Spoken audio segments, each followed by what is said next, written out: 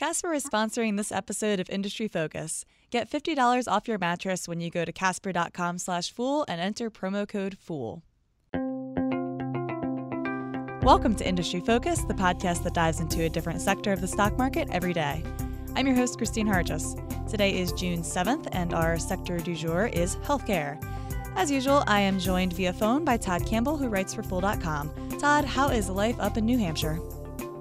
The sun has emerged finally, and I'm sitting in here prepping for the show, and looking outside and going, boy, I wish for once now I was outside. I mean, the last few days it's just been rainy and gross. Well, sorry to be keeping you in here for the next 20 minutes, but hopefully afterwards you can go catch some rays. Absolutely. And Christine, have you been doing your linguistic somersaults in preparation for today's show? I've been trying. I am trying on the side to learn some Greek, and I feel like pronouncing some words in Greek that I've never seen before might actually be easier than pronouncing these pseudo-English drug names. I know whenever we talk about clinical stage drugs, especially in oncology, I always have to lead with, please, listeners, I apologize ahead of time. I'm sure that I will butcher at least one of these names. But we will do our best, and we've already decided that we're going to go with nicknames where possible. So as we've started to mention already, we're going to be talking about a lot of drugs that are so early stage that they don't even have a pretty fancy name yet. You know, once a drug hits a certain point and it's going to make it to market, that's when you get your nice names like Humira that everybody can say. But before that, when it's still in the clinic, it has a scientific name. And so today we are talking about some of these early stage compounds that are being developed by various companies working in the oncology space, because we just wrapped up by we, I mean, not actually the Motley Fool, but the ASCO, which is the American Society of Clinical Oncology, just wrapped up its annual meeting in Chicago, which they held between June 2nd and 6th. And this is a pretty big deal. This conference has over 30,000 people at it each year. It's cancer researchers, investors, biopharma executives, policy experts, pretty much everybody from all different parts of the biotech scene convene in Chicago, and you hear a lot of new data reports on drugs that you might not know the latest on yet. You know, a lot of companies will wait for ASCO to report on some exciting news that they have. So today we figured we would highlight 3 companies who had exciting news to report. You know, I would say, Christine, this is kind of like the playoffs. You know, if you want to do a sports analogy, the playoffs of oncology research. I mean, this is a big deal, and from an investing standpoint, you know, stocks in biotech that are working on cancer drugs, they'll start to rise weeks ahead of time before the conference. And then when the abstracts hit, they could pop or drop or trade all over the map. And then even in the months following, you know, as industry participants are considering what they saw at ASCO, you know, the stocks can move higher or lower as well. So, you know, every year investors should be paying attention to what's happening at ASCO. And I think for a few years in a row now, we've kind of tried to keep people up to date on some of the things that are happening. And one of the things that I thought was really interesting coming at ASCO is that, you know, most of the drugs that really caught my eye, I mean, they were all part of this kind of shift towards precision medicine, this whole concept of being able to say, okay, how can we screen patients to determine if they have specific genetic abnormalities or whatever, and then use that information to better target cancer cells with cancer-killing agents. And today we're going to be talking about, you know, an anti-BCMA CAR T. We're going to be talking about an anti-CD20, and we're going to be talking about a TRK fusion drug as well. So it's definitely going to be an interesting show for us. Yeah, you're laying on the acronyms already. Bear with us, I know, listeners. I've got to get my practice in. We'll do our best to explain what exactly we're talking about and keep things very digestible. So the first company that we want to highlight is called Bluebird Bio, and this is a company that is despised by all of the Motley Fool's copy editors because they do not capitalize their company name. I know, and every time I write, I figure I'm getting a 50-50 chance of getting it through there with the lowercase. Yeah, it's an interesting company, and they just reported some, I'm going to say it's pretty remarkable data in multiple myeloma at ASCO that took a lot of people by surprise and sent shares, I don't want to say to the moon, but boy, they rocketed higher. Yeah, so this was about a drug called BB2121, which I feel like we can pronounce that one all right. This is a CAR T therapy that is, as you mentioned, directed towards multiple myeloma patients. And they reported a 100% response rate in 15 out of 15 of these patients that they were studying. And 73 of those were complete or very good partial responses. And because it was only 15 patients, this is a very early stage result. It was just phase 1. But this is a truly remarkable result because these patients had failed on a median of 7 prior therapies. So they were at a point where there really wasn't much hope left. And then this drug comes along and produces what really is an astonishingly good result. Yeah, I think that's really why people got so excited, because it's not like we're talking about a patient population that has a whole lot of other competing treatment options. These patients are heavily pretreated. I think it was a quarter of them or more had tried and failed on the 5 leading drugs that are used in this indication, Revlimid and Pomalyst and Darzalex and Velcade. So being able to use this new approach, it's a gene therapy, we'll explain that in a second, use this new approach to better find and destroy cancer and deliver 100% response rates.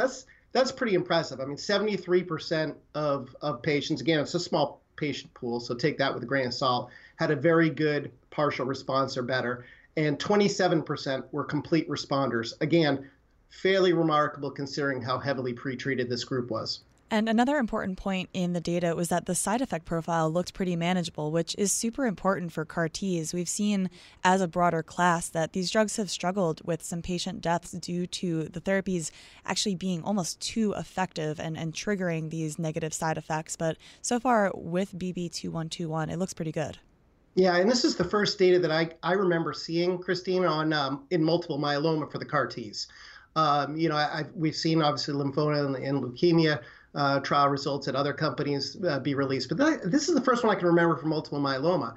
And what's really intriguing to me about it is that they use a slightly different approach. In BB2121, what they're doing is they're targeting a cell surface protein called BCMA. And that protein is really only expressed by plasma cells and most multiple myeloma cells. So that might be one of the reasons why the side effect profile looks kind of good, because there's maybe not a lot of off-target activity going on. I mean, there were a lot of cytokine release syndrome cases. I mean, that's pretty common in CAR T, as you and I have discussed on the show previously. I mean, obviously, if you're killing off a lot of cells, bad cells, it's going to cause some other unintended consequences in your body that need to be addressed. But yeah, this is a very intriguing drug, and perhaps most intriguing because it's partnered up on the drug with the market share leader in the indication. Yep, that was going to be exactly what I was going to follow up with, which this drug is partnered with Celgene. And we know that Celgene is very, very good at marketing drugs in this indication. They have Revlimid, which Todd, you already mentioned. That drug dominates the first and the second line in this indication. It brings in $7 billion a year. They have Pomalyst, which is growing in use in the third line setting and also brings in $1 billion a year. So this is a company that knows this space very well, already has the relationships with the doctors, and should hopefully, if this drug makes it past approval, be able to get it to as many people as are eligible for the drug as possible. If you were looking for a partner in multiple myeloma, you cannot do better than Celgene. I mean, it's just, bar none, they're the dominant force. They've had plenty of experience running trials that can pass the gauntlet at the FDA, and obviously they're proven their ability to generate commercial successes. And if that, getting the cart in front of the horse, right? This is phase 1 small trial, right?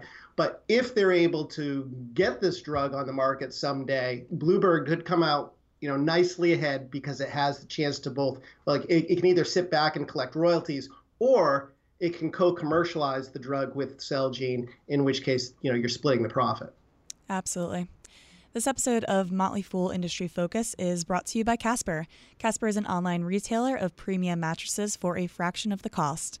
Casper is revolutionizing the mattress industry by cutting the cost of dealing with resellers and showrooms and passing that savings directly to the consumer.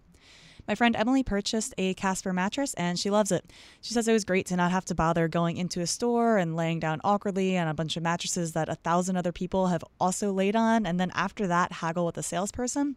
Instead, she had a great delivery experience and a stress-free return window of 100 days to make sure it was the right mattress for her. Returns and shipping are free in the US and Canada, and you can save an additional $50 towards a mattress purchase by going to casper.com/fool and entering the promo code FOOL. That is casper.com/fool, and the promo code is FOOL. Terms and conditions apply. All right, Todd, moving on past Bluebird, let's talk about another company that caught our eye. This one is TG Therapeutics. Their ticker is TGTX. Yeah, Bluebird obviously is the bigger of all three of these companies. The next two that we're talking about, including TG Therapeutics, they're relatively small. They're riskier. They maybe have smaller drug pipelines. So investors should be aware that they maybe carry a little bit more risk. I mean, all things considered, there's a risky space altogether, but they may carry a little bit more risk. Yeah, I mean, you take one look at the TG Therapeutics stock chart, even from the beginning of the year, and it's been bouncing all over the place. Yeah, it's basically a bucking bronco, and you have to be very cautious whenever you're looking at any clinical trial results, even if they're presented at ASCO, right? Because we do know, and we've said it time and time again, that the majority of clinical trials do end up failing, and just because you make it to phase 3 trials doesn't mean that you're going to succeed. About 40% of phase 3 trials still come up short, so you always have to take all of this data with a grain of salt. That being said, TG Therapeutics might be onto something pretty good here. Right. So they reported some data in March about their drug that they're developing called TG1101. And they, at ASCO, provided a little bit more detail, which looked extremely promising in treating high-risk chronic lymphocytic leukemia. Yeah, what's interesting is that the most common and most successful drug that's being used to treat patients with this indication right now is Imbruvica, which is a billion-dollar blockbuster drug that's co-marketed by Johnson & Johnson and AbbVie. And what TG Therapeutics found is if they take their anti-CD20 drug, right, TG1101, and they pair it up with Imbruvica, they can significantly improve the overall response rate within patients that have certain very high-risk mutations.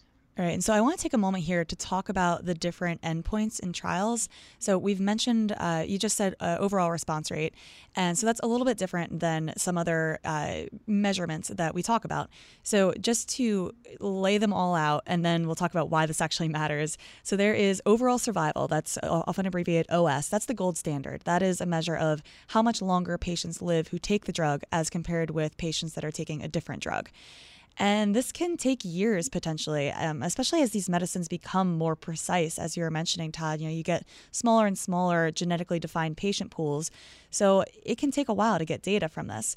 So there are other endpoints that you will sometimes look at, such as ORR, which is your overall response rate. And that is just how many people had their tumor size reduced. There's also PFS, which is progression-free survival, and that's how long a drug can prevent the cancer from getting worse. And so these are important because they can shorten your trial duration and get drugs to market sooner. So in looking at the data for TG1101, you're looking at ORR, which is not the gold standard. That's not overall survival, but it is still a pretty important measurement. Yeah, because it gives an indication of the efficacy, right? And the reality is that unfortunately a lot of people are passing away every day because they have cancer.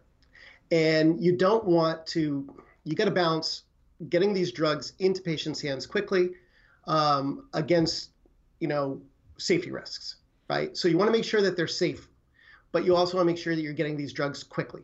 And if it takes 5 to 7 to 10 years to get a drug all the way through and get the overall survival data, how many people may pass away that could have benefited from this drug? So you're seeing a little bit of a shift at the FDA and at global regulators to consider using other surrogate endpoints, such as overall response rate, especially in hard to treat, tough to treat patient populations where there aren't a lot of other treatment options. So, we're throwing a lot of caveats in all of these, we're talking today, but yet that's another thing to take with a grain of salt. The fact that it is overall response rate, not progression-free survival or overall survival, which obviously we would like to see better. That being said, you had a 78% overall response rate with TG1101 used alongside Imbruvica, and Imbruvica alone only delivered a 45% response rate.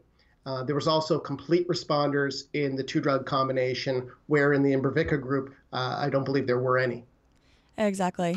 And so going back to the macro picture here of whether or not ORR is an acceptable endpoint, on Friday, the director of the FDA's Oncology Center of Excellence made a blog post basically saying that it's okay to use these surrogate endpoints. And so now when you look at the data that TG reported, they're now hoping for an accelerated timeline to FDA approval based on the data set that they have. And I would say, given the trend, the way that the FDA has been leaning, it looks promising. Again, early stage, but promising.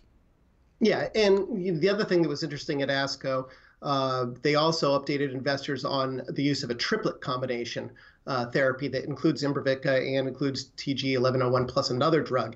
It was a very small phase 1, 6 patients, not a lot of people, but 100% overall response rate. So it's possible that not only does TG Therapeutics have this first drug that could get on the market and do pretty well as part of a doublet therapy, but it also has potential triplet further back.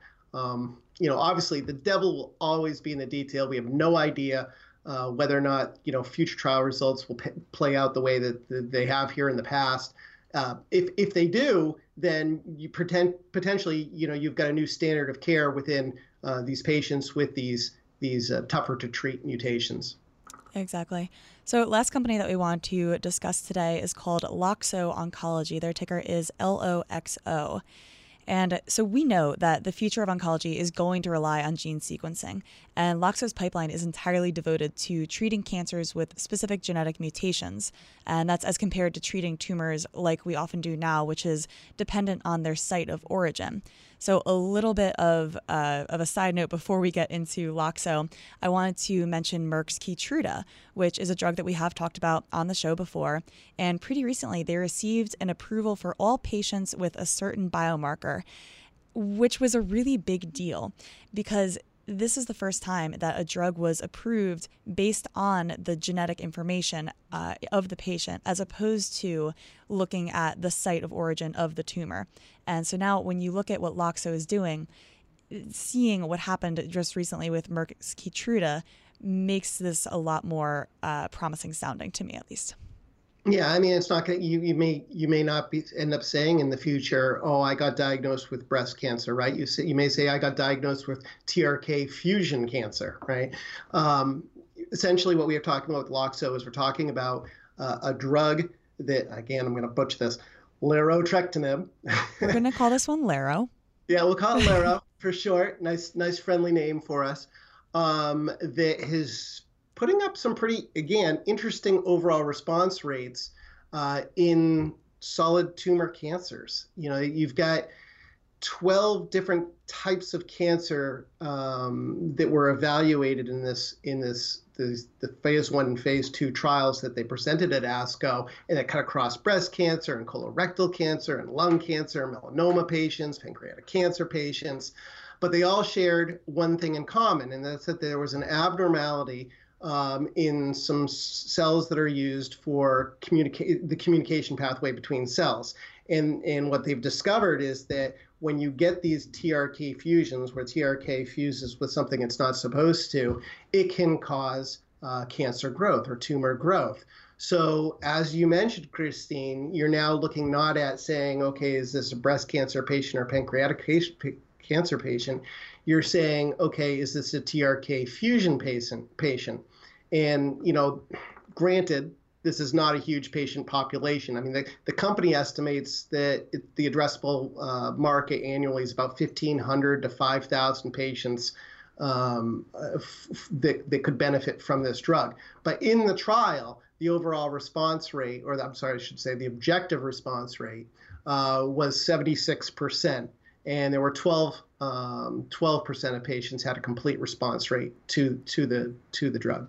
So, and when you look at those numbers and you compare it to, say, take Keytruda, Keytruda's approval came from not even as strong numbers. And of course, this was not a head-to-head trial of Keytruda versus Lero, but these are the types of numbers that have worked previously to get approval from the FDA. Right. I think Keytruda's was something like 40%. Yep. Yeah, they had 40% ORR and 7% CRR. And that was in a larger patient pool, and the indication was slightly different. So you would think that there would be lower numbers for Keytruda. But still, these numbers that the company Loxo has posted are good. Yeah, and the other thing that's interesting, and we talked about this earlier, right? You got to balance safety. You got to include safety. And I think it's encouraging that 93% of the patients who responded to the drug remain on the drug. So you've got a situation or a drug that seems to be effective, that many people are staying on it, and no patients, I think, got off the drug because of adverse events. So that suggests that the precision part of this medicine is reducing some of the, say, side effects that maybe you saw in previous generation cancer drugs, like old chemotherapies. That would cause people, to wonder whether or not the treatment was worse than the disease, if you will. Exactly. So you think about it from a patient perspective, and that's really a wonderful thing. So going forward for this company, they're waiting on the complete study results and an independent review that'll be performed in the second half of this year and hopefully announced by the end of this year. Honestly, I would not be surprised if a stock offering was right around the corner. The stock pops, like 50% due to this news. So it could be a pretty advantageous time for them to take advantage of that share price pop. But they're relatively well funded, so maybe it won't be necessary. But either way, this stock definitely has a long way to go if things continue to go their way. Right, and then the big ifs, right? So again, we don't know how what the final data will look like. We don't know how the FDA will think of this drug, if they'll process it on the accelerated pathway or not. But if they can get a filing to the FDA later this year or early in 2018, you're talking, depending on if they get priority review or not, 6 to 10 months later, you'd have a decision. So this drug could be on the market, generating out some revenue from this company as early as 2019. So when you're going in, you're looking at the cash burn rate of this company and trying to figure out whether or not they'll have to raise cash. Bear that in mind, that the soonest that they'll be able to get any commercial revenue from this drug would probably be something like late 2018, early 2019. Right. And that's kind of the case with most companies that are presenting at ASCO, where they are not even on the market yet. And so you do want to always keep an eye on that cash burn to see whether they're going to be able to continue their trials and keep the lights on. Partnerships like the one that Bluebird has with Juno or with Celgene are huge because they can provide this external source of funding in order to continue the trials. Plus, the expertise, the vote of confidence, that's always something that I like to see. But with each of these companies, you can really see the wave of the future of healthcare, where combination therapies and personalized medicine are truly set to take over and do a lot of good in the field of medicine. I was reading recently, Christine, that we're adding an additional 3 months of life expectancy for every year at this point. And, some of the futurists out there are predicting that sometime in the 2030s, because of advances in things like, addressing the genetic code and the causes of cancer, we may be able to add 1 year for every year. It's a remarkable time to be paying attention to, healthcare and medicine, without a doubt. Yeah, I don't know about you, but that right there is why I love doing this coverage.